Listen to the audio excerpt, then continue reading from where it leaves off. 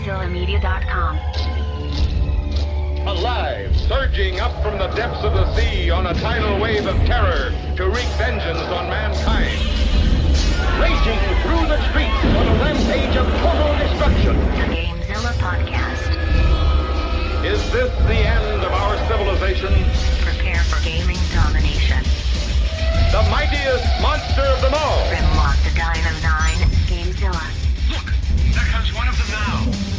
Welcome to the GameZilla Podcast, your last line of defense in major gaming news. I'm your host, Grimlock, and with me in the GameZilla Media Studios, producer, the Deadite Knight. Are there any pimps up in this house?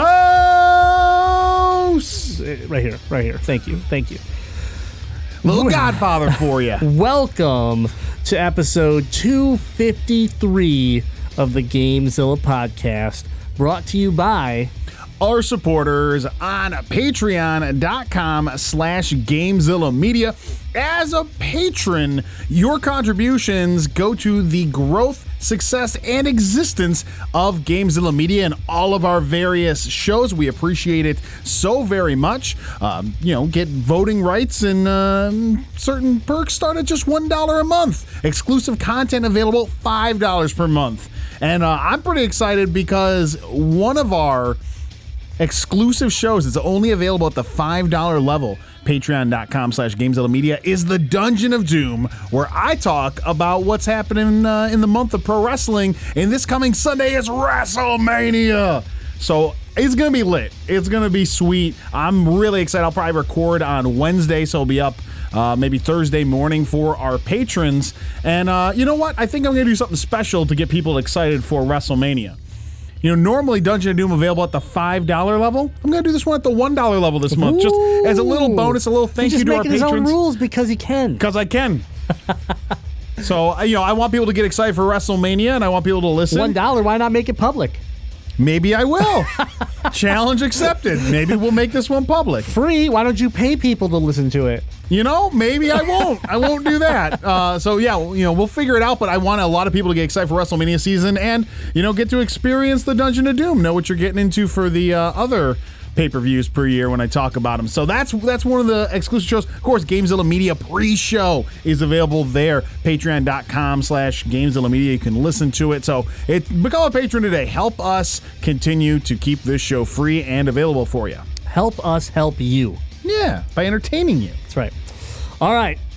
We got to get into this. It's episode 253. We're talking about Gearbox. We're talking about PlayStation. We got some Sega news. That's right, Sega's back in the news.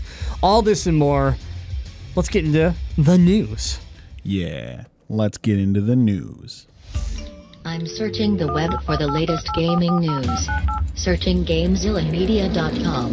Downloading headline. Alexander, what about this monster story of yours? Download complete. Topic number one. It finally happened. It is finally official. Borderlands 3 reveal happened. It's real. It's real. We saw it. No one can take it back. No one can take it back. Borderlands 3 released at PAX East. Revealed at PAX East. Woo-wee. It's a game that exists. We knew this was coming. We knew this was coming late last week, and it was going to be happening at PAX East. We didn't know it was going to be Borderlands 3 exactly, but I mean, we all assumed. What else could they be telling us? I thought it was going to be Borderlands the pre-prequel. The pre-prequel. But we did indeed get Borderlands 3. We got to see the trailer. It was amazing. And it made me realize something that I've always talked about, how much I like Borderlands. And I played a lot of Borderlands 1 and 2. Pre-sequel, not so much. But I think I've underrated this game and how important it is to me personally as a gamer. Because I was emotional. I got emotional when this trailer hit. I was like, oh my God, am I about to cry? Like, what is happening right now? I was so happy. And the trailer just excited me in a way that a video game trailer hasn't done in so long. And that's why I was like, dude, Borderlands is a franchise I've definitely I've underrated you. I've forgotten about you in a way that I shouldn't, and I apologize. That is all on me. But boy, am I happy that this happened last week. Deadite, feelings on the trailer, feelings on the announcement. We were both. The anticipation was running high. Yeah, it was a hot day last week. We were pretty excited because we knew Gearbox was, they've been teasing it for a little while. We've known the game was in development. A new Borderlands game was in development for a while. And so Gearbox had this press conference at PAX East. And, it started off with them coming out and saying, like, hey, at the end of this hour-long presentation, we're going to show you a brand new Borderlands game. Yeah, they laid it out to make sure people stuck around. Yeah, which I was kind of like, no, just show me now. I don't want to wait an hour through your other crap. Right. They showed off some other games that Gearbox is publishing. Looked a little bit interesting. They showed off a new Borderlands card game that's about building claptraps. Tiny Tina's, that looked really cool. Yeah, and I want it. Sells for about $20. I was like, I could see us picking up some sets of that and playing. Yeah, absolutely. So that looks like a fun one. Tabletop card games, party card games are so popular right now. It kind of makes sense that they're getting a Borderlands one in the mix. So, yeah, absolutely. So.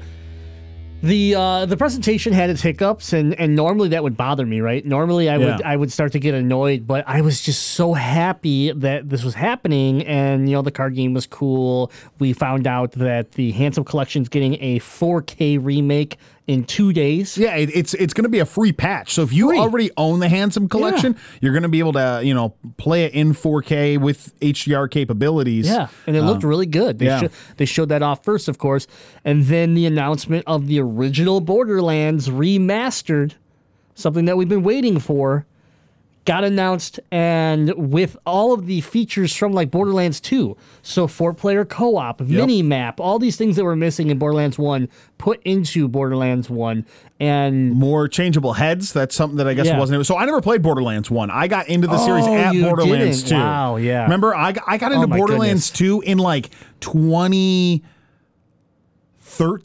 Yeah, it was while L was in Europe. That was 5. I didn't play Borderlands 2 until 5 years ago.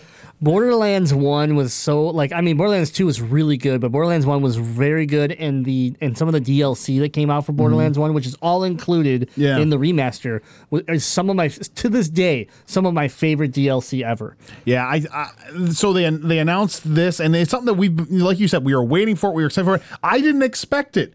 I really didn't think that they were going to come out during this Gearbox presentation and be like, oh, by the way, here's a HD, 4K remake of the original Borderlands with all the functionality, shift keys, changeable heads, 4-player split screen, all the things you have from Borderlands 2, the Handsome Collection. And when's that come out? It comes out, if you're listening to this on iTunes or our website, it comes out tomorrow.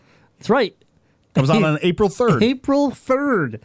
Oh my goodness. That's going to be, it's crazy. So we're not only getting the patch for the Handsome Collection on the same day, but you're also going to be able to pick up the original Borderlands HD remaster with all those improvements. And you looked it up. It's going to be running you $30. Yeah, $29.99. So what do you think about that? It's not bad. With the amount of time that I played Borderlands 1, and it's been so long since I've been able to enjoy Borderlands 1 because that wasn't included in the Handsome Collection, I would totally pay $30 to play it again. So, me being that like super cheap-minded person, I was like, yeah, but I could play it on PlayStation 3 for like $4. I can go to any resale store and buy Game of the Year Borderlands. Yeah, but for like can you $4. drop in and play with your friends? Because none of your friends play PS3 anymore. Yeah, which was the problem with the pre-sequel. We'll talk about that in a moment. But, here's the thing. Even if I did have it on PlayStation 4, I still wouldn't be able to drop in and play with my friends. Why? Because I play video games from 4 to 6 p.m. Everyone else plays video games from 8:30 to midnight. Yeah, but this is Borderlands, so I'd be jumping in with you right when we got home. That's true. And if we can get that hour delay all figured out, we can hang out with our buddy from Minnesota. Yeah. Exactly. Ecto will play with us. Yeah, so I was super pumped about this. $30 is fine. I mean, anything less would have been obviously better, but I think it's right at that breaking point. Anything more, if they tried to charge $40 for this, I probably would be out. Yeah. But the fact that it's $29.99, Yeah. especially if somehow I was still in that realm of being able to get the discount on games, then then it'd be that perfect sweet spot for me. I think for cost of games, but it's fair. It's even super at fair. You get 30, all the I mean, DLC. You get a lot of game for $30. yeah, especially that you've never played the Halloween DLC from Borderlands 1. That's worth $30 alone, in my opinion. I love that DLC. Yeah, I'm pretty sure I'm going to have to get it, and hopefully it can be a holdover till Borderlands 3. Now, you talk about no one not playing on PlayStation 3. That's what happened with the pre-sequel. It came out as a PlayStation 3 and Xbox 360 game like 6 months after the PS4 and Xbox One came out. So I was all geeked up. I went out and bought it. A bunch of us went out and bought it. I played it with you guys on release date, and then it was ghost town. No one else ever logged back on. I was like, well, I guess I'm just going to play the rest of the game by myself. Well, I think there was a few problems there. Is that one, it released on the last gen console when we all had the new PS4. Yeah. And so we were playing games like Killzone Shadowfall, for example. And that game looked beautiful. And then you jump back to the PS3 and you try to play this pre-sequel, and it was just like I was having a hard time even seeing what the hell I was doing. Let alone that the pre-sequel. No, it was not that bad. Yeah, it was. It was that bad. You need to get your eyes checked. No, it was that bad. First of all, I played as Claptrap, so that was the problem. Oh, that's the problem, actually. Okay. Yeah, so that's probably what my issue was. But I just wasn't having fun, and I'm like, I have this brand new system that I want to play, but I'm over here playing this game, and I'm just not really that into it because it doesn't seem to be driving me like Borderlands 1 and 2 did. And so that was a couple reasons why I bailed. It wasn't just because I had a PS4. There was some issues to the point where I've never got, like, even with the Handsome Collection on the PS4, I tried again to start the pre-sequel and just never got into it like I did with Borderlands 1 and 2. I still enjoyed the pre-sequel quite a bit. Not as much as 2, but a lot of people were like, oh, I really couldn't get into it. And looking back at it, it's like, yeah, okay, it had its flaws, but at the time, I was like full board, like, this is making my life happy. Yeah, I mean, it's still Borderlands, so I mean, it was better than nothing at that point. I mean, that's how I felt about playing Borderlands Telltale. It was still Borderlands. I was seeing characters that I like and comedy that I appreciate. But Borderlands 3, the trailer, it gave me the feels. Let me play the music again. Yeah, let me get you in the mood a little bit again with this track. You. Waiting for it. Wait for it to kick in.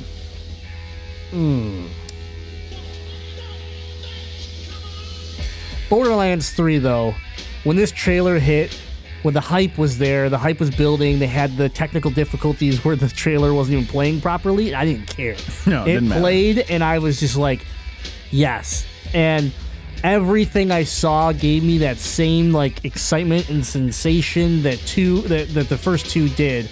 And pre-sequel, again, didn't. But I am so in day one. The second I can pre-order this thing, whatever collector's editions they come out with, Gearbox has all my money. Like, I can't wait for this thing.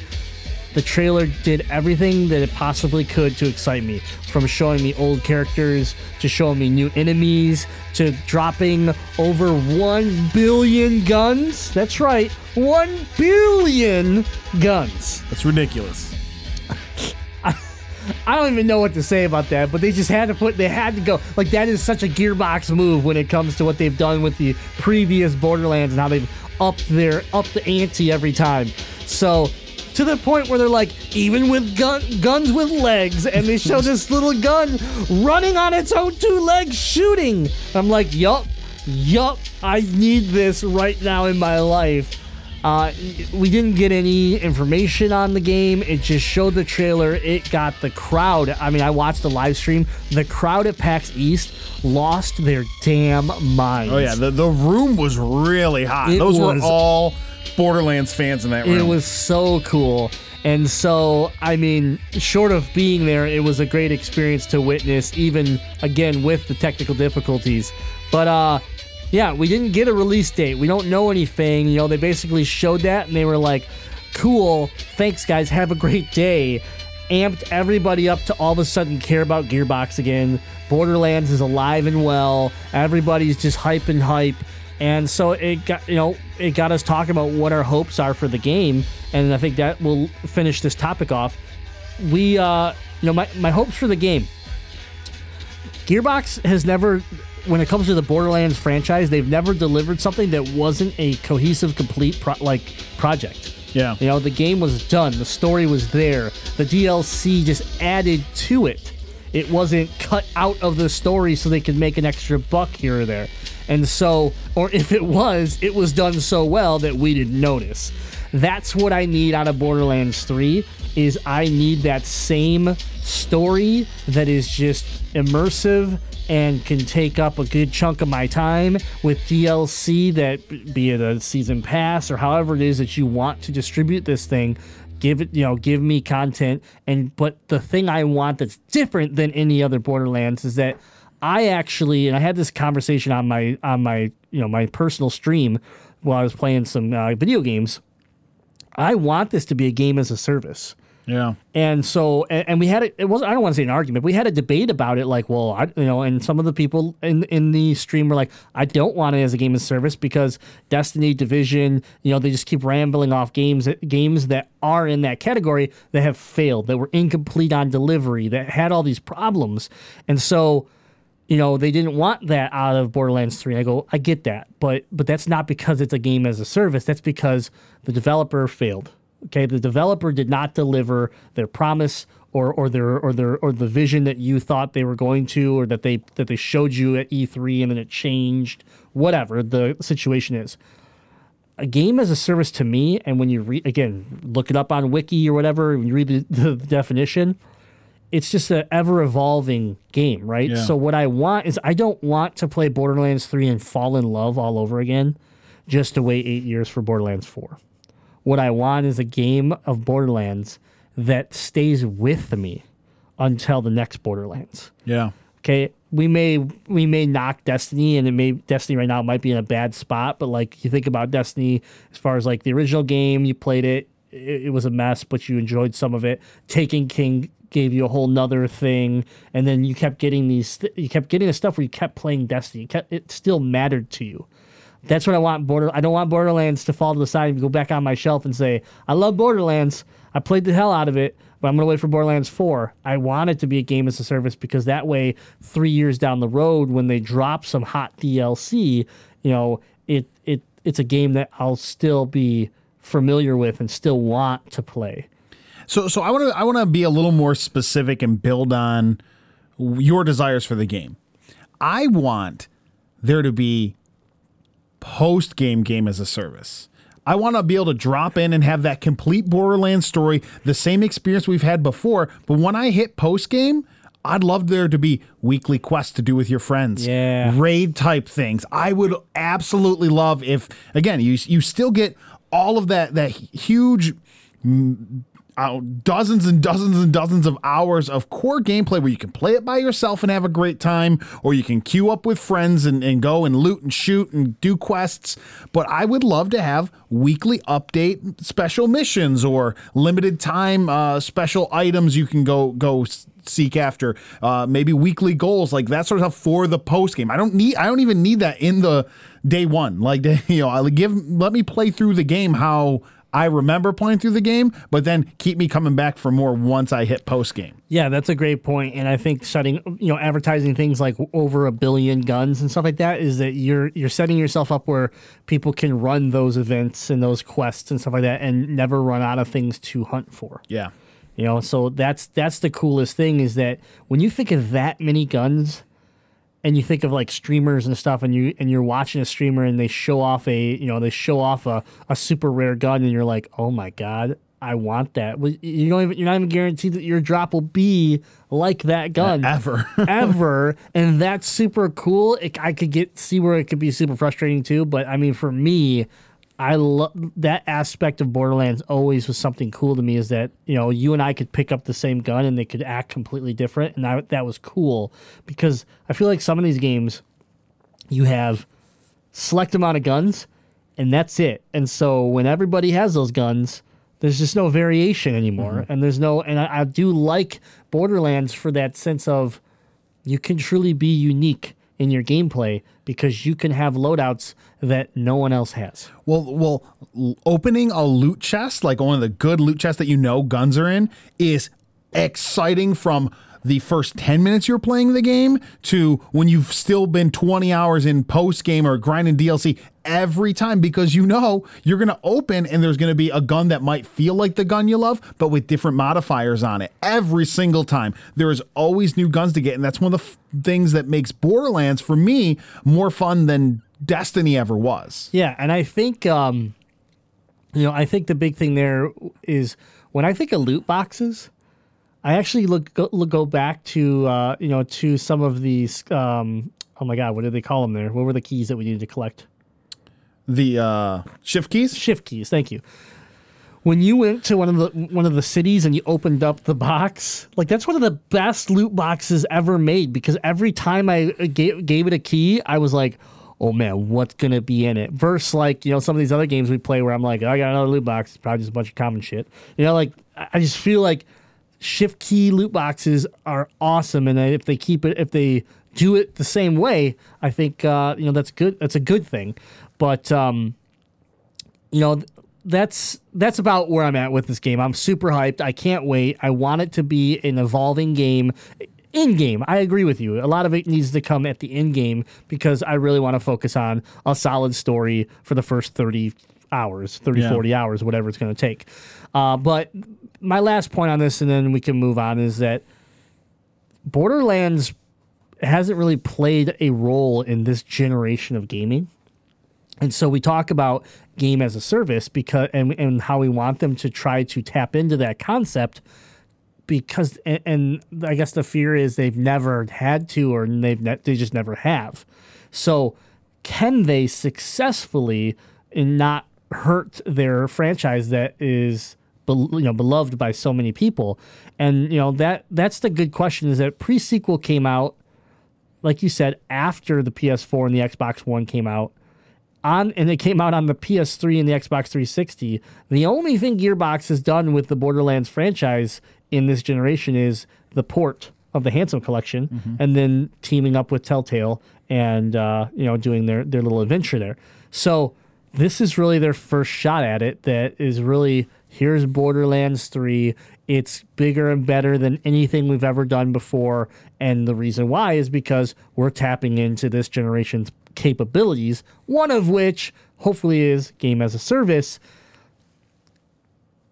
What are your thoughts on, like, part of me is scared shitless because I don't want them to like bite off more than they can chew and go all in, and because of it, we end up with a Fallout 76. Mm-hmm. Well, I think we're a long way off from that for the aspect of Fallout. Using the example of Fallout 76 was so vastly different than regular Fallout. Yeah. Where, gameplay-wise, this is still going to be Borderlands. And I think even if we get Borderlands 3 and it's all the same stuff from Borderlands 2, just bigger and better, I think people are still going to love this video game. Oh, yeah. I don't think it needs to evolve. That doesn't mean I don't think it. I think it would be best if it evolves in the ways we've just spoken about. But if it doesn't, we're still going to play it. We're still going to have a lot of fun. And I think Gearbox knows that. They know that they can take a little bit of a risk, but they don't need to go all in on a certain aspect of changing the way the game plays. They came out right at the beginning of the conference and sort of clowned about the fact that it's not going to be a battle royale. Yeah, right, yeah. So, right there, that tone, they set the tone of no, we're making our video game. They're less concerned what other people are doing. Is that going to make the game feel old? I don't really care, because it's sort of the same way that, I don't know, when a new Mario game comes out, it still feels like Mario. You don't complain that it doesn't have these new special features. It's true. So if that's what happens, so be it. I don't think they're going to derail this. Yeah.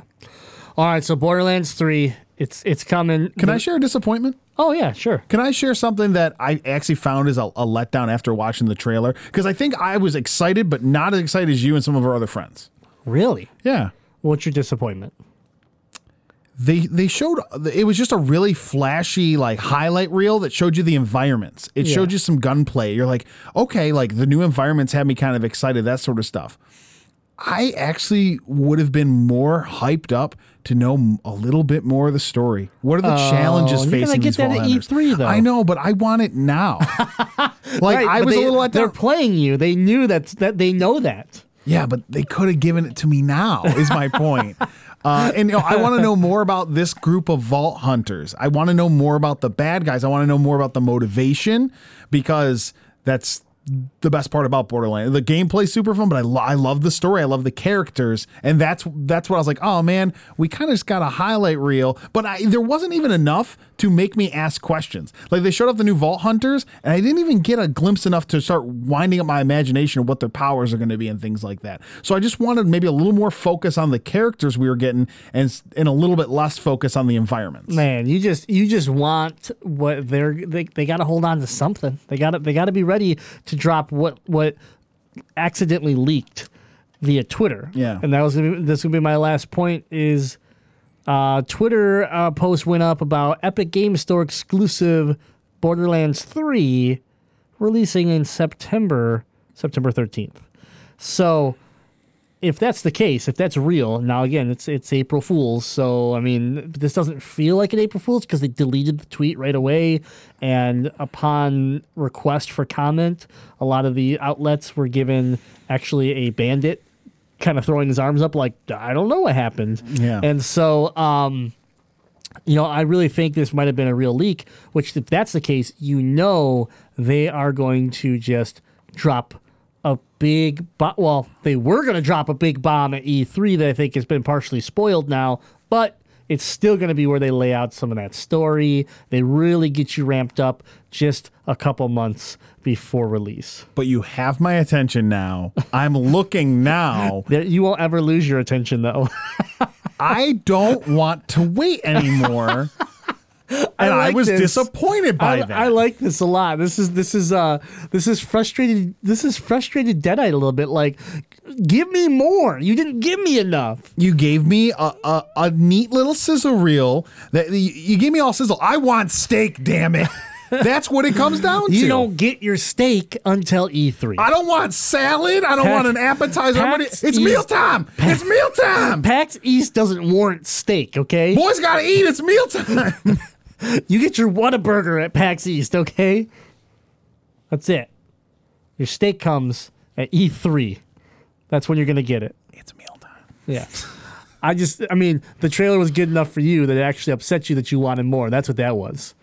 Hype train. Hype train? However you want to look at it, boys gotta eat. That's right. I am super curious now what the story is because of getting this trailer and be like, okay, I need to know more. So every time something leaks, now I'm going to be all over it. Just like, oh, what is it? What is it? Oh, I'm leaking. They need to just give it. Fair enough. All right. Let us know what you thought of the Borderlands 3 trailer, what your hopes are, if you have any concerns. Over on the Discord, GameZillaMedia.com. Click on that Discord button right on the homepage. Talk with gamers from around the world every day for free. And let's keep this going in the Gaming General channel. All right. Topic number 2. The PlayStation Store has done... The PlayStation Store will now refund pre-orders and games. But there is a slight catch. So... Tell me about it. Last week, Sony came out and confirmed that it will indeed prevent retailers like GameStop from selling digital download codes for PlayStation 4 games starting April 1st of 2019. Seems like a really bad date to really do this because now everyone started kind of thinking if it was real or not. It is real. Did you know I asked 2 different girls in high school on dates different April 1st? I was like, I really got to stop asking girls on dates on April Fool's. I was like, no, this isn't a joke. I'd like to take you somewhere.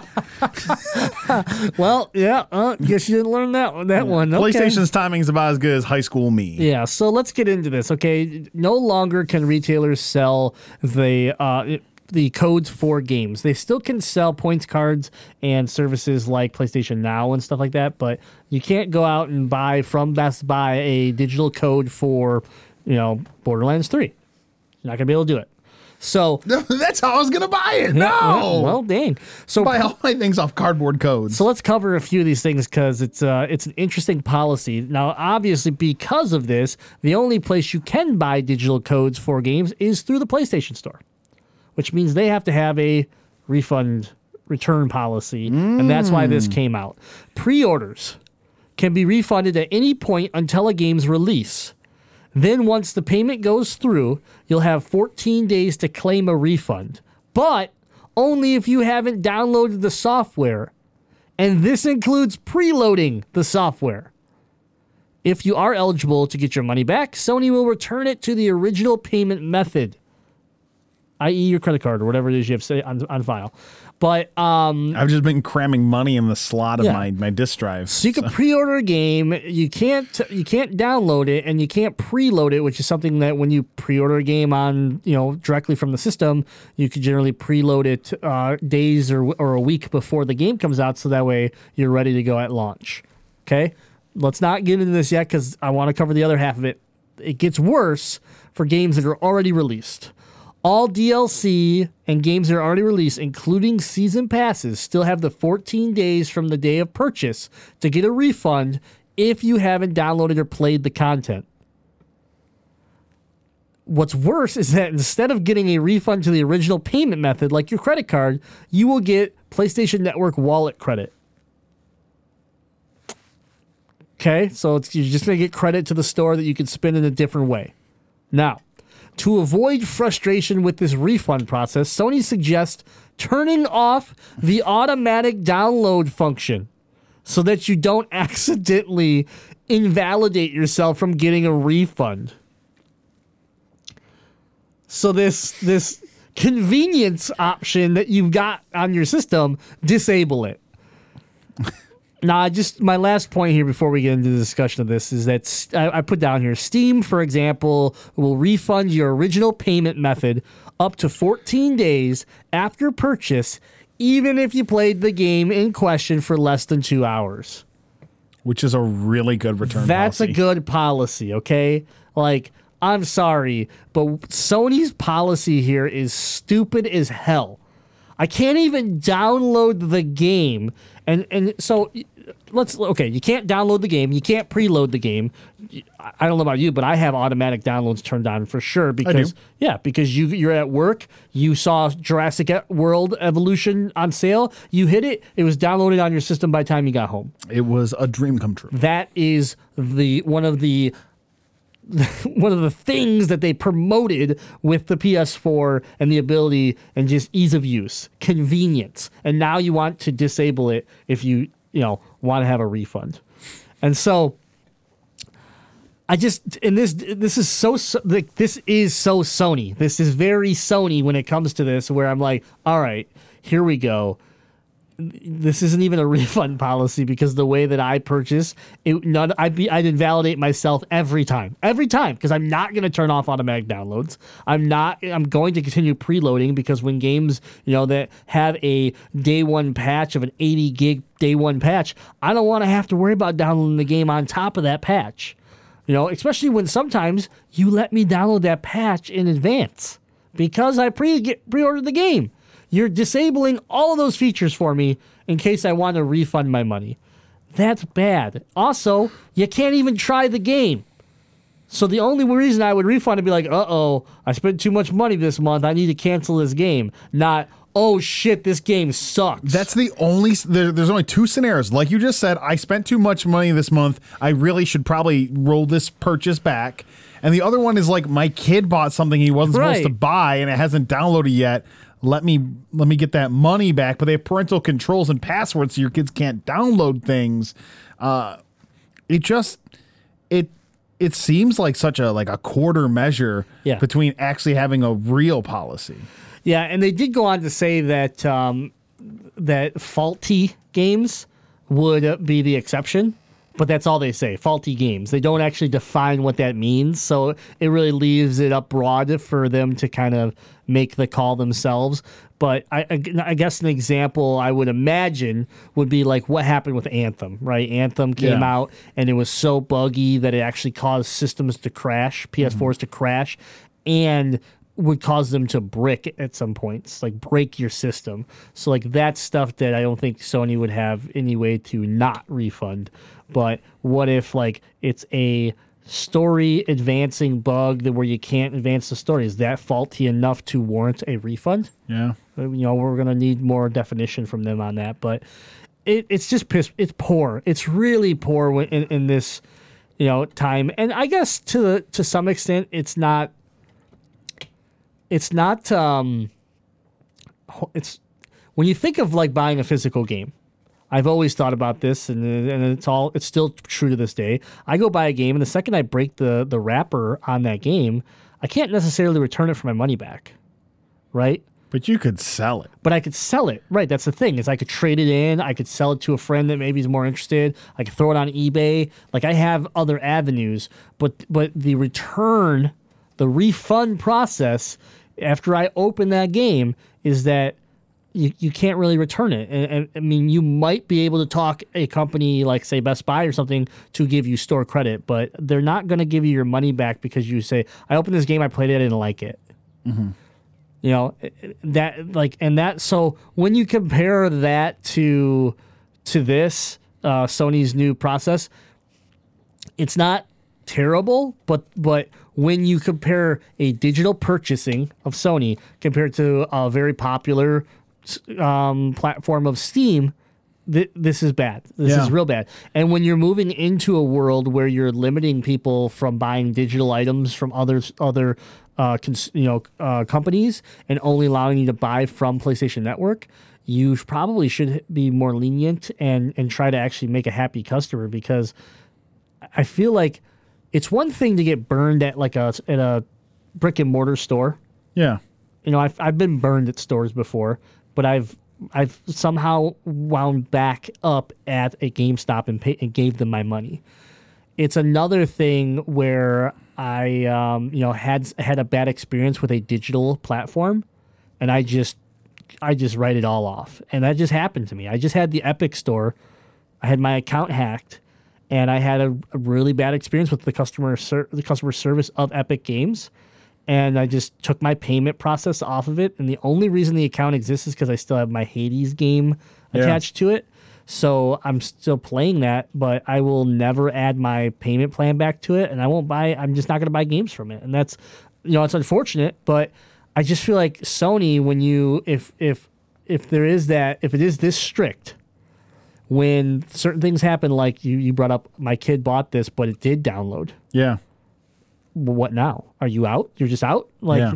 I mean, and so to me, it's like, if that happens, that customer is not going to come back and shop via the PlayStation Store.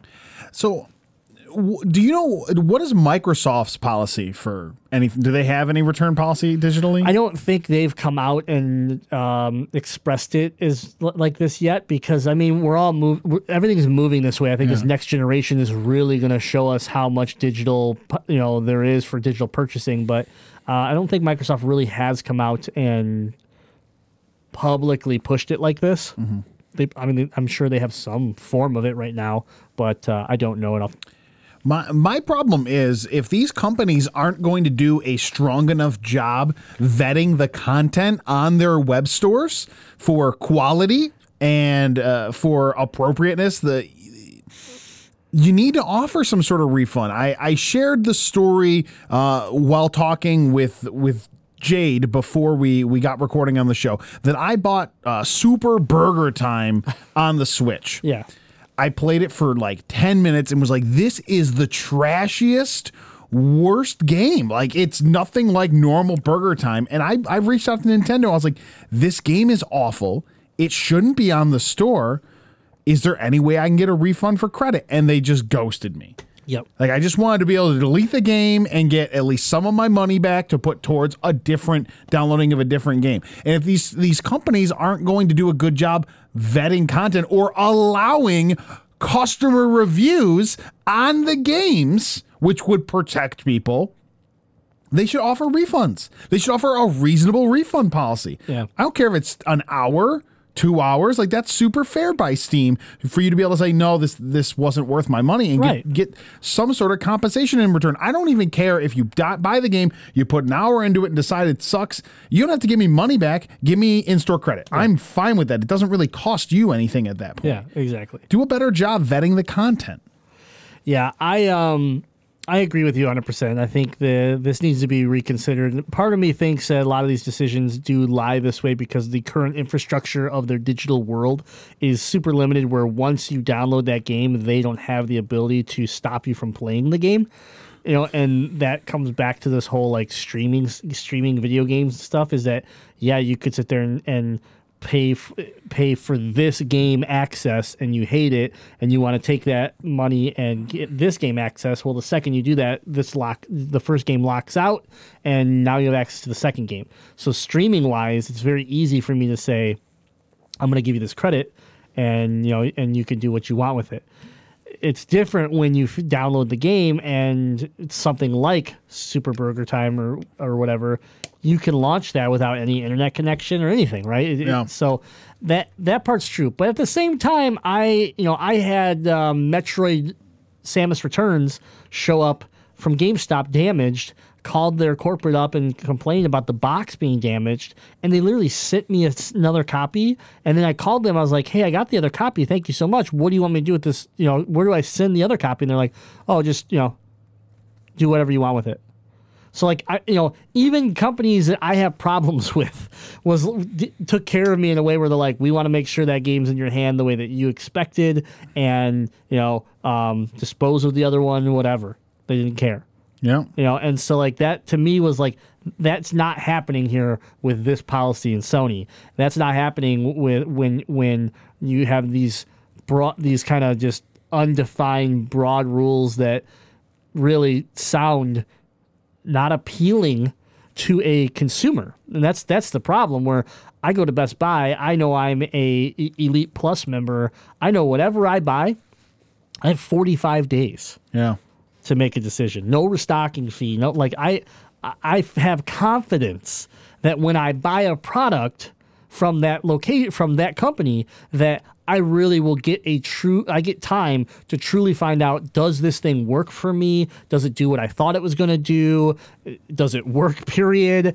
And make my decision. If not, then I can take my hard-earned money back and put it towards something else that hopefully will do a better job of that or something else. So I'm not a fan of this. It needs to be tweaked. Maybe they will come the PS5, and maybe there's just limitations in their current infrastructure that they're trying to protect themselves. They're trying to protect developers and publishers from digital sales fluctuating. Like I know there's a lot of things that can be causing this to be a little more shitty, but right now the way it lies is like, why can Steam do it? Yeah. So. All right. Topic number 3. Sega has announced the Sega Genesis Mini Retro Console. Yeah. A Sonic coin for them. There we go. So the Sega Genesis in the US and the Mega Drive Mini in Japan, these devices will have 40 built-in games and will hit the stores September 19th, 2019. Let me just go through what we know about this, and then I think we'll have our simple discussion at the end. But the Genesis Mini / Mega Drive will have slightly different game lineups when released. So the Japanese version will include Castlevania Bloodlines, Comic Zone, Gunstar Heroes, Powerball, Puyo Puyo 2, Rent-A-Hero, Shining Force, Sonic 2, and Space Harrier 2. While the US version will include Altered Beast, Castlevania Bloodlines, Comic Zone, Dr. Robotnik's Mean Bean Machine, Echo the Dolphin, Gunstar Heroes, Shining Force, Sonic the Hedgehog 1, and Space Harrier 2, and Toe Jam and Earl. So some slight differences there, but additional games will be announced because obviously it's not all 40. We don't know the whole list yet, but this is this isn't this isn't Sega's first attempt in retro gaming market, right? We know there have been some of these Sega systems that have hit the market and they have been god awful. And so right out the gate, people wanted to know who is making this, who is working on this with you, because previously it was At Games. And those systems, we were complete trash. I mean, I don't know how else to put it. They were bad. They, really subpar in the quality department of the ports. The audio quality was bad. There was often visual issues, gameplay issues. The actual build of the systems was usually really poor. I have one hands-on experience with it with an At Games device, and oh man, it just made me say I'm never buying another At Games product. And so as soon as it was said that At Games is not making the Genesis Mini, that at least gave it hope, because At Games was trying to cram out a ton of these when the NES Classic started to take off. Yeah, so which that's a good point. The company originally announced, so Sega originally announced Mega Drive Mini a year ago. Mm-hmm. We heard about it a year ago, and everyone was like, "Oh, okay, cool." But it was announced a year ago to be the 30th anniversary kind of surprise for the Mega Drive. But late in 2018, the company announced that it was delaying the release, seemingly over the quality issues that plagued the earlier consoles. At Sega, at the latest show that Sega was at, the company revealed the developer M2 will replace At Games to produce the games for this device. So I don't know a ton about M2, but people do seem to be happy about this. Part of it might be just the fact that At Games is not involved, and they don't know a lot about M2, or maybe the emulator scene knows more about them than I do. I'd have to do some research on this, but at least we know At Games is out. M2 is in. It's a 40 game, 40 games in the system day one. It's going to come with 2 controllers. The American version is the 3-button controller. Oh, that's disappointing. Yep, the Japanese is going to get the 6-button. So, but it's the 3-button controller. You get 2 of them in the box, $80. And then that's, I don't know, like, it's positive. It's $2 a game. That's not bad. It's positive because At Games is out. Like that's a good thing. We know, because if At Games was involved, I'd already not care. We probably wouldn't be talking about it right now if At Games was involved. That's 100% true. Yeah. I wouldn't waste my time. Yeah, it wouldn't even been a news topic.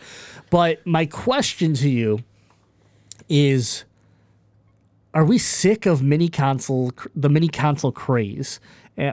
Does this version of the Genesis Mini, the fact that it's not the first one that they've tried to do, will it even be successful? Do you think this has any room to really have a chance? Because let's be honest, the only company that's really shown success with these, like large scale success, is Nintendo, and that's it. So I definitely have a couple thoughts regarding what would need to be done for this to be successful. And I will also follow up with answering, like if I think this is going too far. I think Sega needs to eradicate store shelves of the At Game systems. There's a lot of them out there. You can walk into Bed Bath & Beyond and buy one. You can walk into a Target and buy one. Exception of like Best Buy, like most retail stores carry those At Game systems for the $40 or $50 they sell them for. They need to get those off the shelf immediately, because if there's any confusion over which product is which, if people walk in and see that a store is selling both, they're in the video game department, you can buy the new one made by M2 or 2. What was it? M2. Yeah. You can buy the M2 one for $80, or if you walk over to the toy department, there's the At Games one for $45. That's going to create confusion, and that's going to completely kill this thing. Yeah. So that's one thing, they need to get those off store shelves and fast. Yep. And I don't know what capabilities they have to do that. I think that the biggest issue with the PlayStation Classic is that lineup of games was god awful. The lineup games was god awful. The emulation was bad. Like that. It was a bad overall release. And so even if you had good games on that system, if it was still running the way that it was, I think you still would have a lot of disappointment there. You'd have more sold and more disappointment. In the contrast, the success of the NES and SNES Classic was the quality of games that they put on there. I think this Sega, just from the teaser we've seen, is already better than PlayStation, but it's not nearly as enticing as either of Nintendo's offerings in the area.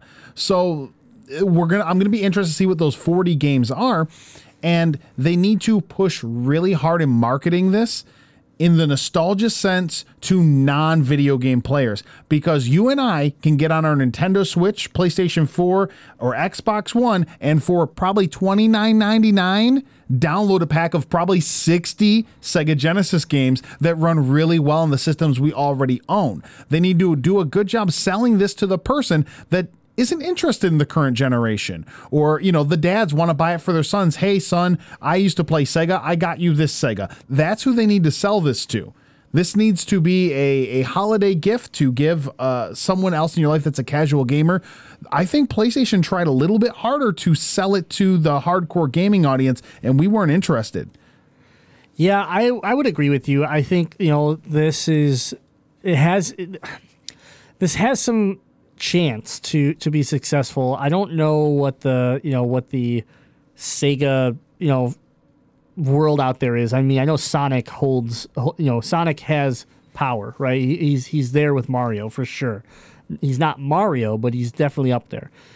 And that could help for all those people that grew up that have fallen out of video games because they're adults now, but they played Sonic as a kid. Like that. That's the same reason why so many people were in line buying an NES Classic when they were like, I want to show my kid Mario the way that I played Mario back in the day, and it still was that same scenario where I could play the original Mario in 20 different ways across 3DSs, Wii shops, and everything else, but that didn't matter to someone that had fallen out of video games 10 years ago before that system came out and was like, oh, cool, I can buy this little box and I can play with my kid and show them the Mario that I grew up with.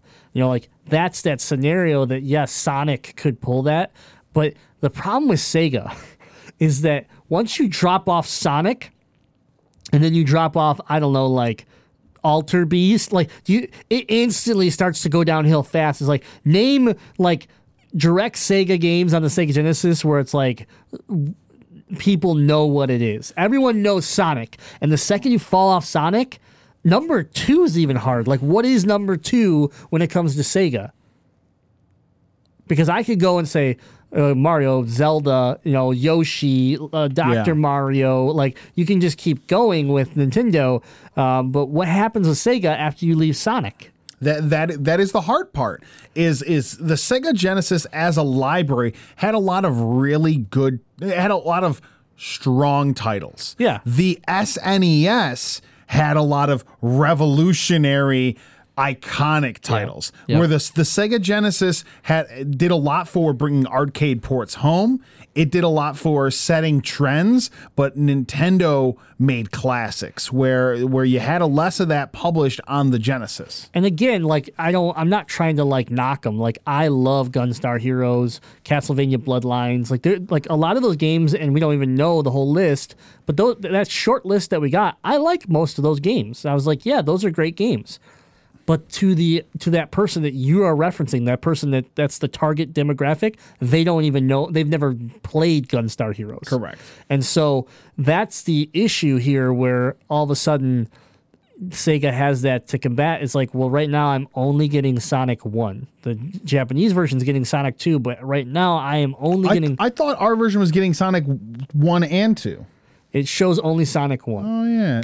Currently. Yeah, which is weird. Yeah. And so, and I can imagine, again, it's a 40-game list. They're saving to release more. Yeah. We might get all 3. Who knows? But as of right now, when I look at that list, I go, I'm getting Sonic 1, when realistically, I think Sonic 2 was the game. You got 40 spots? Sonic 2 4 or 5 of those should just be Sonic games. Yeah, Sonic 2. I mean, if you're giving me Dr. Robotnik's Mean Bean Machine, I better be getting Sonic 2 and 3. Yeah. So let's take a moment before we wrap this subject up. And what are a couple games that you can think of off the top of your head that you would require to be on here for it to be successful? I have a couple off the top of my head. Oh man, for Sega, I mean, I already said I want the Sonic games on Yeah. there, but if I had to go beyond that tier two game level of games that you remember loving about the Sega that would entice you to pick one of these up and play. I have a couple. I'd love. Okay, all right, fine. If it's just me personally, like the couple games that I would like to see would be Jurassic Park, Okay. Vector Man. Vector Man, I think will be on there. I think that would be a slam dunk, and that's perfect for him. Those are a couple that I can think of real easy off the top of my head, and the one Gunstar Heroes, which is on there, that was an important one for me. And then a personal stab would be give me some of the Fantasy Stars. Yeah. There was a Fantasy Star pack, and this would be an interesting way that you could play it. There was a cartridge that gave you like the first 3 games. Yeah. So like maybe, something like that. If you could give me the first 3 Fantasy Stars, those were some of the best RPGs that you could play on the Sega Genesis. So It's a no-brainer. At least one of the 3 Mortal Kombat games needs to be on there. Yeah. The Mortal Kombat was huge for Sega. Yeah. I mean, it was really because you got the blood, you got all the violence, and a home port of Mortal Kombat was such a big deal back then. It really helped sell that system. People loved that game on the Sega platform. Give me one of the Road Rash games. Yep. Those were great games, and that would be one that I would definitely still play on there. I thought of a few other. You got to have Golden Axe on there. Yeah, Golden Axe, Good, sure. good arcade beat 'em up. Gotta love Golden Axe. And what would be interesting is if they put any Sega CD or 32X games on here as like a bonus. Like what if Star Wars 32X was on? Star Wars the Arcade or whatever it was on there. Yep. What if what if you had Sonic CD? There was a good Doom port there too. If like that would be stuff that would be. I don't think they would do it because they're calling it the Genesis Mini. That would be exciting. But Sega had a lot of those games where you think back and go, man, I really liked playing that with my friends back in the day. Oh, absolutely. It'd be really good to have that on there. But what they have to avoid is putting a lot of the more shovel-wary games. If you look at some of those games packs, you go, oh man, I want to play like 4 out of the 30 games on there. They have to bring those big titles. And if they could get a licensed game like Jurassic Park, if they could get a few of those games that we played back in the day. Yeah, I have another one that actually is a exclusive that they need. Turtles Hyperstone Heist. Yeah, that would be really big. That was a really good brawler that again, I don't know how many people actually know about it, but it was a really good Turtles game. Yeah, and I honestly, Castlevania Bloodlines does right there. The sirens are going off saying they're trying really hard to get it right this time, because that's a title that is it's a cult game. It is. You own a copy. It is my number one looked for Genesis game. I'm always looking for a reasonable price on that game because it's a gem. It's a gem of the Sega Genesis that gets overlooked. Absolutely, it is. I am going to turn to Facebook for the first time in the show. We're live on Facebook every Monday night. So facebook.com/Grim the Dino. But Dan wants Bubsy. No, Bubsy wasn't good. I don't care what sort of nostalgia goggles you have on. I had to bring it up because I knew what you were going to do. There's that platformer where you're the dog that has like a rocket pack, or you're like a kangaroo with a rocket pack. That was an actual good game. Wasn't that Ty? No, that's something else. It's called something Rocket or whatever. Put that one in there. Yeah, man, Bubsy was awful. Castle of Illusion. Put Mickey's Castle of Illusion. You want to go big license game that was a really quality platform on the Genesis? Put that one on there. Yeah, but I think it's interesting. Like, I mean, we've, yes, Dan again on Facebook. That's the one I forgot. Streets of Rage. Yeah, put it on there. Gotta have Streets of Rage. Gotta have some good beat 'em ups. Especially with a new Streets of Rage 4 in development now for current platforms. Bring back Streets of Rage. Honestly, I would love Streets of Rage 2. That was the one that I personally played a ton of. Yeah. But that's a really good shout out. But I think that's the problem, though. Streets of Rage is such a game. Like, once he said it, I go, oh yeah, Streets of Rage. But I didn't think of it. And that's the thing that Sega's gonna have to combat a bunch. I'll buy one of these. Like, I'm right there where I'm like, now that we've talked, like, so before we started the show, I was like, I'm gonna shit all over this. Mini consoles are dead, and there's too many of them. I don't care anymore. I don't even buy a PlayStation Classic. But I did buy an NES Classic, and I did buy an SNES Classic, and that's for one reason. I cared about those games. I didn't care what was on the PlayStation Classic, and I didn't care to hack it. So the fact that I care about this, and I am getting games like Gunstar Heroes, I am getting Castlevania Bloodlines, I am getting those games that mean something to me. I want this, but it is hard for me. I'm literally, when you asked me that question, I had to try to picture my Sega wall in my game room and be like, what is on that wall that I would want on this system? And I was struggling because I'm like, yeah, I could say Phantasy Star, but like that's not one that realistically probably should be on that system because it's, for the most part, it is not going to sell that system. It will for me, but I am not normal. So, but yeah, it is interesting. Now, I'm sure if I walk upstairs right now and I go stare at that wall, I'll be like, oh, yeah, that needs to be on there. You know, give me some Earthworm Jims. I don't know. Give me NBA Jam or Hang Time. Yeah. Put you know, a couple really good, you know, that was the sports game on the Genesis. Put it on there. Yep. So those are the things that we'll see as they hopefully they'll release the rest of this this list here. Probably I would imagine around E3 again, but since that's our next big window of announcements, gives Sega something to talk about. So, all right, that's been our attack on the news for these topics and much more. Please visit GameZillaMedia.com where you can read the blog. You can check out our YouTube content. You can learn about all of our streamers and when they're going to be live. All that stuff available on our website. Let's get into the Zilla update. Yeah. Deadite. I got some things to talk about. I'm going to go first. Please do. Okay. First of all, I made a purchase. Last week. You made a purchase. And there's a lot of good moments about this purchase. One, I bought an item from Best Buy because I'm going to be honest with you, GameStop disappointed me. So I went to the only place that would allow me to buy this device. Still, everywhere else was like, oh yeah, you get it in May. I'm not going to wait months for this. So I buy this and I get it in 2 days, and I was pretty impressed. I didn't buy it from Amazon, like I said. I bought it from Best Buy, and they got it. It originally said it was going to ship out today. As we were recording, it was supposed to ship out, and I would get it sometime this week. Instead, I got it on Saturday, and that is the brand new Astro C40TR PlayStation 4/PC controller. It's a nice looking controller. That was a mouthful. But basically, it's a tournament-ready pro controller. Astro, do a better job naming your stuff. Yeah, Astro C40TR Tournament-Ready Edition PS4 controller. But anyways, be better at names. It is a pro controller that we got to use at the. We were using it at PAX South. Was when we got our hands on it. We got some hands on the prototypes, so they definitely felt like prototypes. This feels like a finished product. You felt it before the show. It was half the weight of this at PAX South. Oh, really? So when I first picked it up, I go, wow, it feels cheap as hell. Like, that was my first thought. They came over and like, these are prototypes. They're not a finished product, blah, blah, blah, blah, blah. So I get mine, and definitely it feels better, okay? Now, just so everyone knows, it's retails for $199. And you want to see it? No. Gotcha. I want you to add information to you talking about this controller. Okay.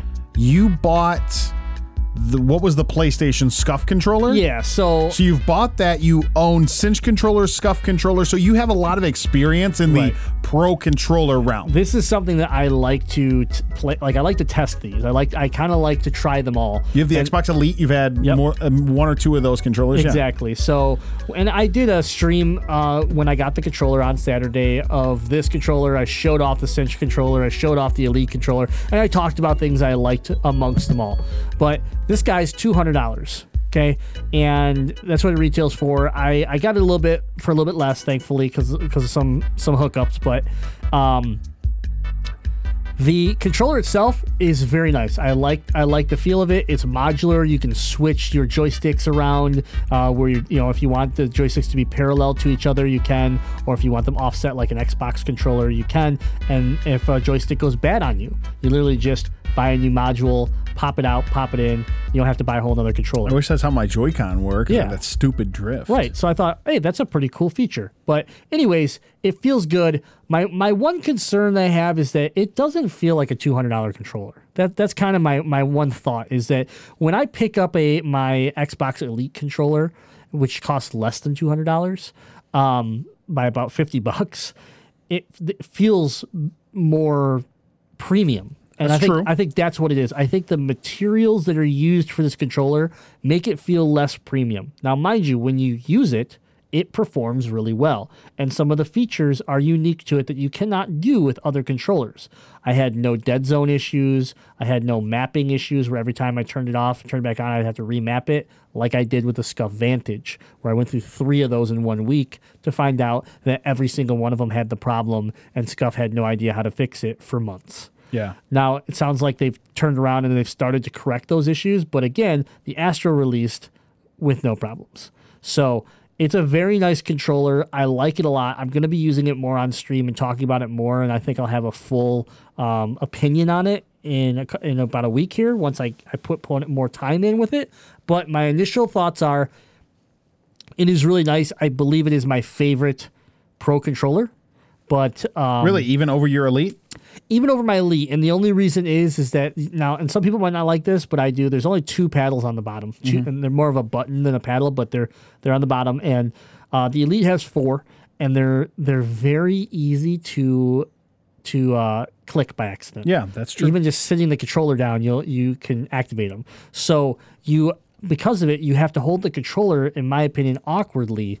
And because of that, you're not as ready to activate those paddles as you could be. So I like this controller because the paddles on the bottom are stiff enough and in a place where if I'm running, if it's an intense battle, I'm not accidentally pressing them. But when I need to press them, they respond quickly. So that's a big piece to me that I like. I get the offset ability, but I also can switch it back and forth, which is something I can't do with any other controller. So that's a bonus to me. I get the trigger stops, like the Elite controller, and other than that, it's very nice. It can be wired or wireless, which is the same as the Elite. The one downside to the Astro is that it's not Bluetooth.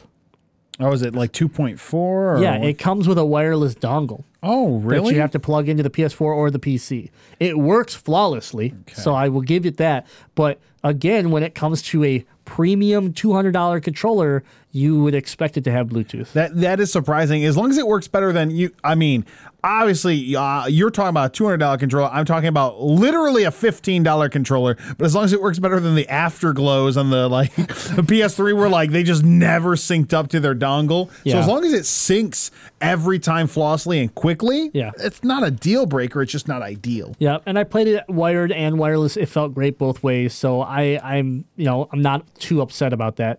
But I will say it's hard. It's a hard sell when it's $200. Yeah. And an Elite controller is $150. So on that level, the Elite controller and the Astro are like neck and neck. I'm giving the Astro that win right now because of the customization that you can have with it.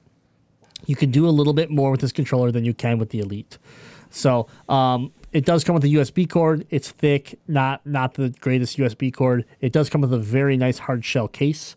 And obviously different joysticks and tools and the wireless dongle. So overall, I'm liking it a lot. I know Spidey2KX picked one up as well, and his hasn't showed up yet, but we'll have multiple opinions of this controller in the Discord. If you want to talk about, if you're in the market for buying one, come talk to us because we've literally used everything that's on the market. Big question for you. Do they sell an extra dongle in case you lose one, and how much is it? So that's a good question. Because otherwise you can go wired, so you're not dead in the water. Yeah, that's a very good question. Right now, they don't sell anything separate for it, so you can't buy one right now. Okay. But they have already come out and said that they are making accessory parts. So I would imagine that's going to hit the store here eventually. But I would hopefully say $25 at the most, for the wireless dongle.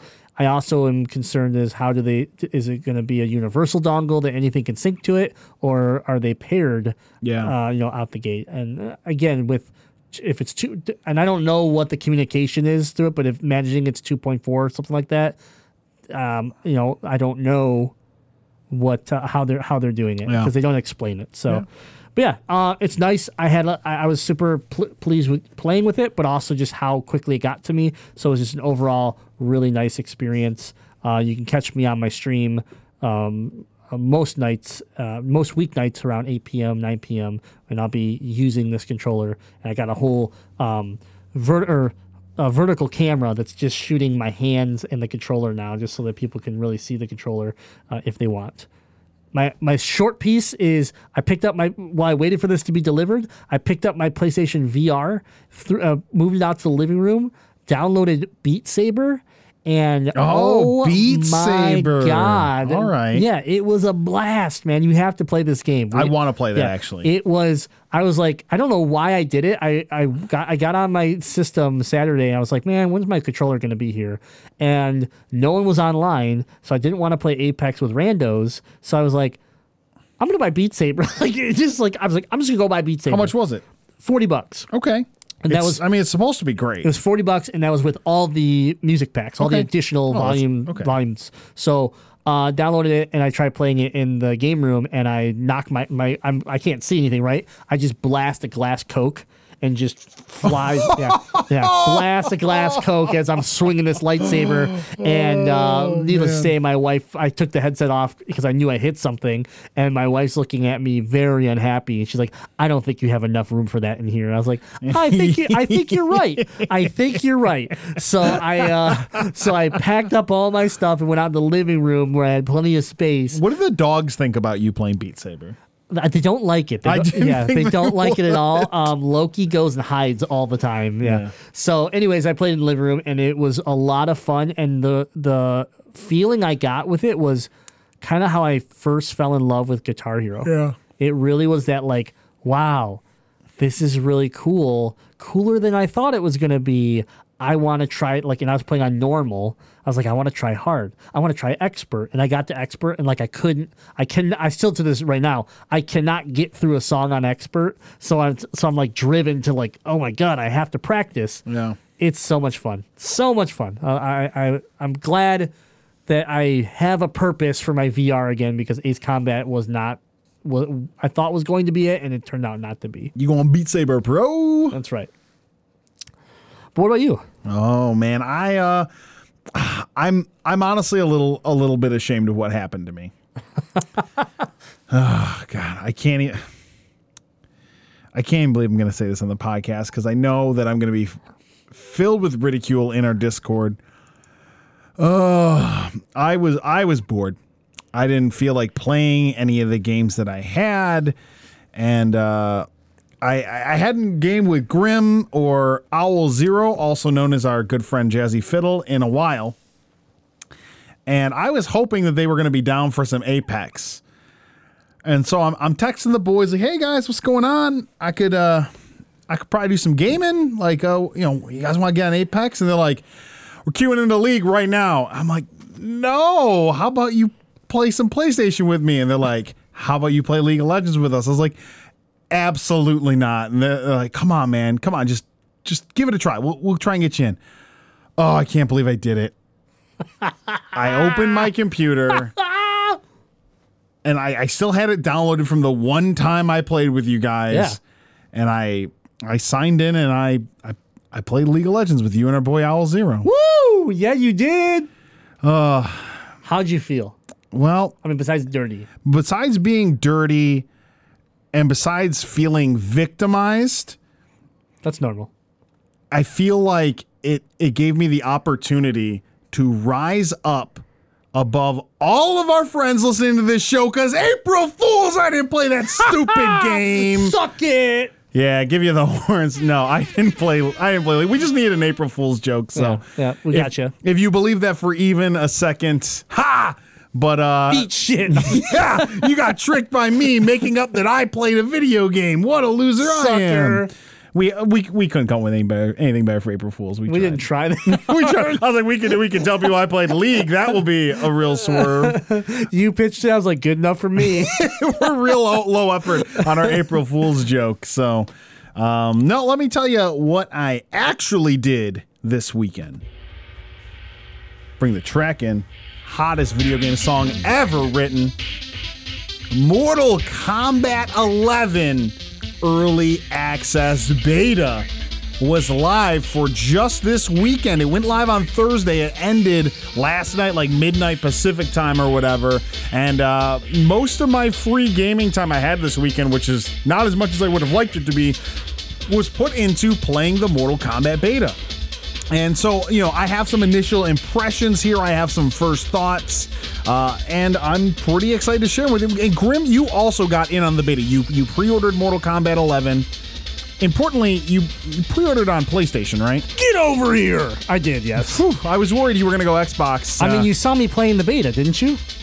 Did I see you playing the beta? No. Oh, okay, then never mind. You didn't know. Yeah, I played the beta, pre-ordered it, and got to play two. I think I played like 2 towers.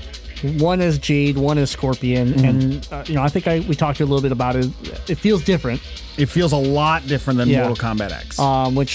But not bad necessarily, right? Like, it just feels different, and I still, as I played more, I kind of fell towards the Injustice side of me and was like, okay, yeah, I get this. In a lot of ways, it feels more like Injustice 2 than it does Mortal Kombat X. And in a lot of ways, just the pacing, the flow of the game. Yeah, and that at first threw me off. I was like, I think you and I said almost at the same time was, I tried to kind of like jump at a character and kind of do like a down smash and back right up into like a juggle, and it wasn't there. Yeah.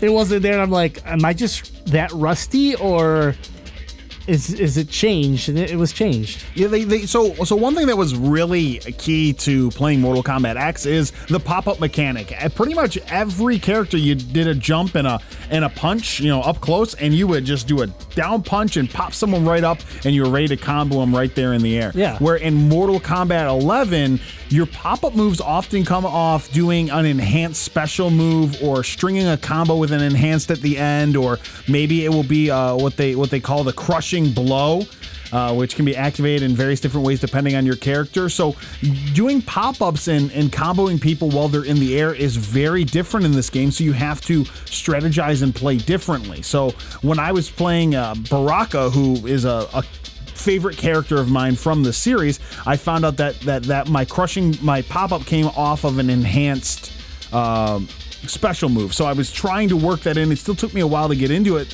from that aspect. It feels different. The way you strategize and the way you play to try and combo is different, which is fine. Like, games are going to change and games are going to evolve.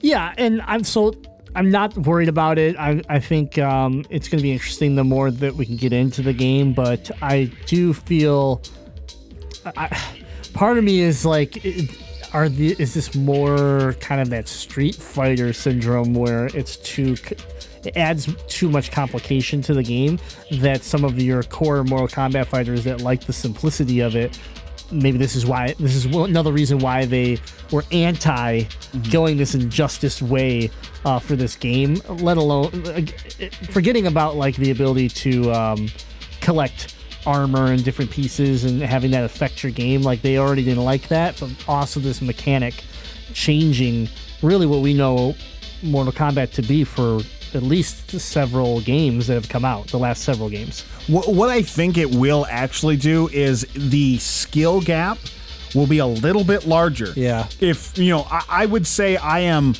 an average casual Mortal Kombat player. If someone's like, I'm an FGC guy, I'm not going to be able to hang. Yeah. If someone's like, I've never played Mortal Kombat ever, they might be able to button mash and meet me. But, but like, I at least understand the game. To someone who is good at Mortal Kombat versus someone who's more casual, there's going to be a bigger skill gap because of that, I believe. But for two people that are more pick up and play, more casual gameplay, I think it's going to still keep things balanced out pretty even. Well, I think the people that and that's where this comes exactly down to it. The people that understand the enhanced moves and the was it crushing blow? Is that what it was?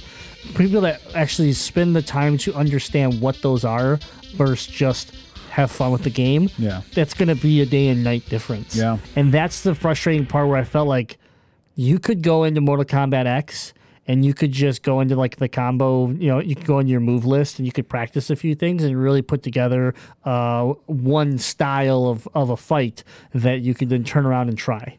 And I think we did that a ton in Mortal Kombat X, yourself, Sci-Fi AJ, me, and others. But this one, I feel like it does remind me more of the Street Fighter, where it's like, okay, I got to worry about, countering and V-break or whatever they called it and all this stuff in order to really have a chance in a fight, or not even have a chance in the fight, to be able to combo the way I want. And that's a little weird to me. I think I'll adjust to it. I just, out the beta, I played those 2 towers. I did some fatalities. I got a couple accidental brutalities, and I was like, all right, yeah, it's cool. It's pretty. I don't know. I'm indifferent on how it feels, but I also couldn't really try out anything besides classic tower combat. So I really couldn't even go into training mode to really sit there and like practice. And that to me was like, all right, I don't think I'm going to put a whole lot more time into the beta. I'll just wait for either the next wave of the beta that maybe opens up another mode, or until just the game comes out later this month. Yeah, I just put the tower on easy and ran through as each character and used that like the closest you could get to actually having a training. I couldn't quite get in the lab, as you like to when you decide, hey, I'm going to learn this character. I'm going to go spend 10, 15 minutes learning some basic combos and some stuff. You couldn't quite do that, but at least throwing the tower on easy, I was able to get a feel. I did play through a tower with each character at least once. I still don't like Cabal at all. I still don't like him as a character. That's because he's trash. I didn't like fighting against him. I played a few fights online, and I was annoyed playing against people that were playing as Cabal. I didn't like playing as him. I like nothing about Cabal. Of the what was it, 5 fighters? I was like, okay, played 1 tower as Cabal. No thanks, not going to play that again. I was really excited to play Scarlet, and didn't enjoy playing as her that much. I had a hard time getting a grasp of the special moves and the loadout that I had. I had a hard time getting a grasp of the combo, so I'm not sure if she's just a player that doesn't fit my play style, or if it's just she's a character that I'm going to have to put more time in to learn, and I don't know if I'm willing to put in the time to learn. Like it's hard to say during the beta when you have only certain loadouts. You can tweak them a little bit, but there's going to be so much more available in the main game. Yeah. Yeah, that was the other thing. Everything was balanced. Like you could change your fighting style, but besides like one move adjustment, it didn't change anything else. You played Scorpion, so Scorpion feels a lot different than the last couple Scorpions have, and I think it's part of the storyline. We're going to see more human version of Scorpion than we've ever seen, and it almost felt like in a lot of ways he fought more like a hero than fighting like a demon. Well, what do you feel? Here's the big question that I have for you. How do you feel about his actual like chain move, his get over here, where it doesn't just stun and leave you available for an uppercut? That's a balance thing. It's a balance thing 100%. Is that I was so shocked when I first threw it that when I pull your enemy towards you, you basically throw him to the other side of you. You slash him with your katana, and that's it. There's no stun. There really is no stun. Yes, it's just kind of switch sides. Because it's a frustrating thing about Sci-Fi AJ. AKA Baxi Baby, Scorpion main, loves maining Scorpion, and getting caught with that and just pulled over for someone to uppercut you or combo you, it's frustrating playing against Scorpion. It always has been. So the big complaint for years about Scorpion as a character is, that's Ed Boon's favorite character. Of course, he's a little OP, or he's the casual character that's OP. Being able to nerf that aspect of him a little bit makes you strategize a little bit different about how you're going to use Scorpion. And as someone who doesn't like fighting against Scorpion, I appreciate what seems like a nerf. I do, but at the same time, it changed the character. That move alone changed the character so much that it bothered me, and then it instantly scared me as to, okay, well, what are they going to do to sub? Because sub's freeze is the same thing. It's a stun. So they're going to are they going to change it? Are they going to make it where like it's got a longer wind up so people can react to it easier? Yeah. Like, what is it? Because if this is a balance game, you can't just shift it to sub being the cheapo. Like, I feel like you're trying to balance the game out. So what's going to happen with some of our characters? Noob, we know you're excited for Noob. So what's going to happen with some of the moves that maybe you were familiar with a couple games ago when he was still in it. I'm slightly concerned that they're taking some of the iconic moves of a character and altering them. Yeah. Too much. And I get it is because the juggling game is different now, so the stun game has to slightly be different. But I don't know. Now, the one thing I have to say about that, and because I'm thinking a little bit in the realm of speculation on this one specific thing, there could be a variation of the spear throw move, that you can equip and unlock later that does do something. Like we just don't know enough. That's that true. was something, again, it changed up the way I felt about the gameplay a little bit. But again, we're talking about the beta, so until we know that isn't a loadout option, because that would be a cool thing. The classic spear throw with the stun, we just don't know at this time. But I agree, it was a little bit jarring for playing the character. Yeah. So, I guess that was my thought on Scorpion.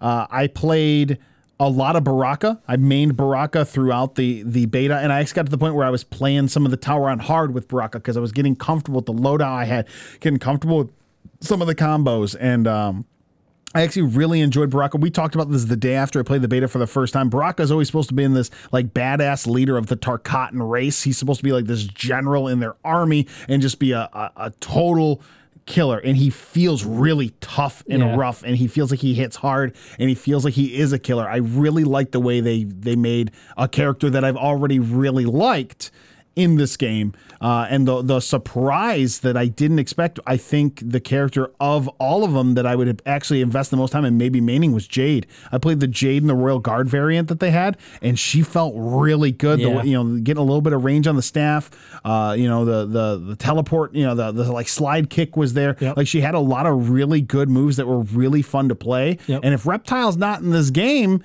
who was my main in MKX, I think I'm going to try to main Noob, but Jade might be my number 2. Yeah. Especially because Melina was my number 2 in MKX. So. Yeah, she felt really good. I do agree with you there. So overall, the beta got me really. I'm excited for the game. Getting used to the way that the final kill. What do they call it in the game? It's the X-ray's gone. Now it's like a final kill or something where when you that's another big change. You can't just drop the X-ray type move at any time when you build up enough meter. Yeah. It's when it's a final blow when you are weakened. Yep. So once your health gets below 30%, that's when you can activate this as sort of a balance thing, which I like that because I never liked getting just totally bodied by someone and then them just dropping an X-ray on me and be like, oh man, well that sucks. I like that you have to use it as a comeback. You also have to use it in that round. Yeah. Which I thought was interesting. Like, so for me, like that, you're beating up an enemy, they get it, and they don't, and you finish them off, and then the second round comes around, they just trigger it. Yeah, you can't do that anymore. So yeah, I agree with you. It is that's a change that I like a lot. Is that it's not just a build up meter of just because you're punching each other, it's building up, because you're pulling off moves, it's building up. No, you really only get access to it when you are losing the battle. Yeah, and so yeah, I found myself not getting a ton of them, but in the couple matches where I did end up kind of having to fight my way back into it, I was able to lean on it to help me get back into the battle and at least make it where I had a chance. Yeah. So I had fun. Mortal Kombat 11 comes out on April 23rd. Got my pre-order in so I can play as Shao Kahn. You got your pre-order in, so I know we'll probably be doing some streaming of that here in just 3 weeks until release. So pretty excited about that. And so if you play the Mortal Kombat beta or you got questions about what we think, get in our Discord, get in Gaming General, and let's talk about it, or get in the Gamezilla podcast channel. All right. Did we have anything else we need to cover on the Zilla side? Just a quick bit of housekeeping. Our boy Player One Miggy's been doing a great job converting this live stream and this podcast into some YouTube videos. We're gonna be pushing a little bit better and strategizing of better ways to get these videos to you through our social media avenues and through our website. So keep your eye out for those. So if maybe you don't have an hour and a half with headphones on to listen to this show, we're trying to give you bite-sized sections of the segments of this show that are available for you through YouTube. So keep an eye out for those. We're going to be trying to effectively push those out to you, and we definitely want to thank our boy Player One Miggy for his hard work of working with us every week on this show to get those videos out, and he helps us plan the show a bit too. So yeah, he's been a huge help. Thanks so much, and you can find us on YouTube. Just search Gamezilla Media. Yeah. All right, we wanted to reference our other shows out there. So the Legend of Retro, if current gaming isn't your thing and you like old school video games, then listen to the Legend of Retro podcast every Thursday, where Chops, Craig, Xander, and The Glitch take you on a journey in gaming history. Simpsons. We have a great Simpsons podcast. I personally think The Simpsons is the greatest television show ever. Noiseland Arcade, new episodes release on Sunday. So if you like Craig WK, you like the work he does on Noobs and Dragons and Legend of Retro, you'll love what he does with The Simpsons on Noiseland Arcade. And I know a lot about The Simpsons. I'm a huge Simpsons nerd, and Craig, his ability to recall and know the episodes and know the stuff is amazing. I love the show. Yeah. He's crazy with that. Noobs and Dragons is our adventure, our Dungeons and Dragons adventure, where 3 noobs, including myself, go on an adventure through starring Craig WK as our dungeon master, putting us through the ringer, teaching us the game. So this is not only an amazing story that you get to travel through with Jandar, Tilly, and Alistair, but you also get to learn Dungeons and Dragons through our mistakes and through the expertise of Craig WK. You can really pick up some cool stuff there. So make sure to check that out every Wednesday. And then we have 2 movie podcasts at GameZillaMedia.com. We have the Movie Blast podcast, where Bob and Back shoot you through about a 20-minute recap of a movie. Maybe it's one of your favorites. Maybe it's one you've never heard of.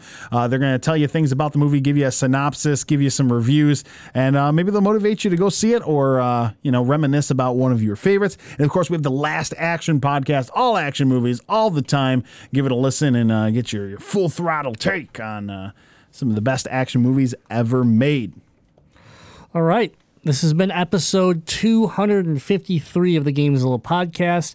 Remember, you can head on over to GameZillaMedia.com and you can check out things like our YouTube, streamers, blog, Discord, all that stuff, to get you through your day in between all these other podcasts that this network has. So. And don't forget patreon.com/GameZillaMedia. Even $1 a month. I know if you listen to the show, you can afford $1 a month to help your boys. 100%. Keep the equipment together here. Keep our hosting up. Every dollar goes a long way. And as a reminder, it is WrestleMania week this week, so you'll be able to get this month's Dungeon of Doom. We're posting it there. It's gonna be discounted. I'm not sure if it's gonna be $1 or maybe free to the public, but I want you to get excited for WrestleMania. I want you in the Discord, in the Dungeon of Doom channel, talking wrestling with me, and that's available patreon.com/GameZillaMedia. Should be available for you probably Thursday morning. All right, and then breaking news is some new content coming to Patreon, something I've been working on for a few months now, but I will be bringing, as Deadite brings the Dungeon of Doom to you, I will be bringing the new piece for Patreon, which is going to be a topic piece that I cover weekly coming to Patreon, where it'll be like a PlayStation, Xbox, Nintendo focused little tidbit that hits exclusively on Patreon. It'll either be around some news that are hitting or something personal that I experienced within gaming, but it's just going to be a little extra content that you can find on Patreon of what's going on in Grimlock's head. So there you have it. Thank you for hanging out on episode 253 of the Gamezilla podcast. Remember, we are your elite free DLC for all your gaming news. And until next time, game on with your Crocs on. Yeah.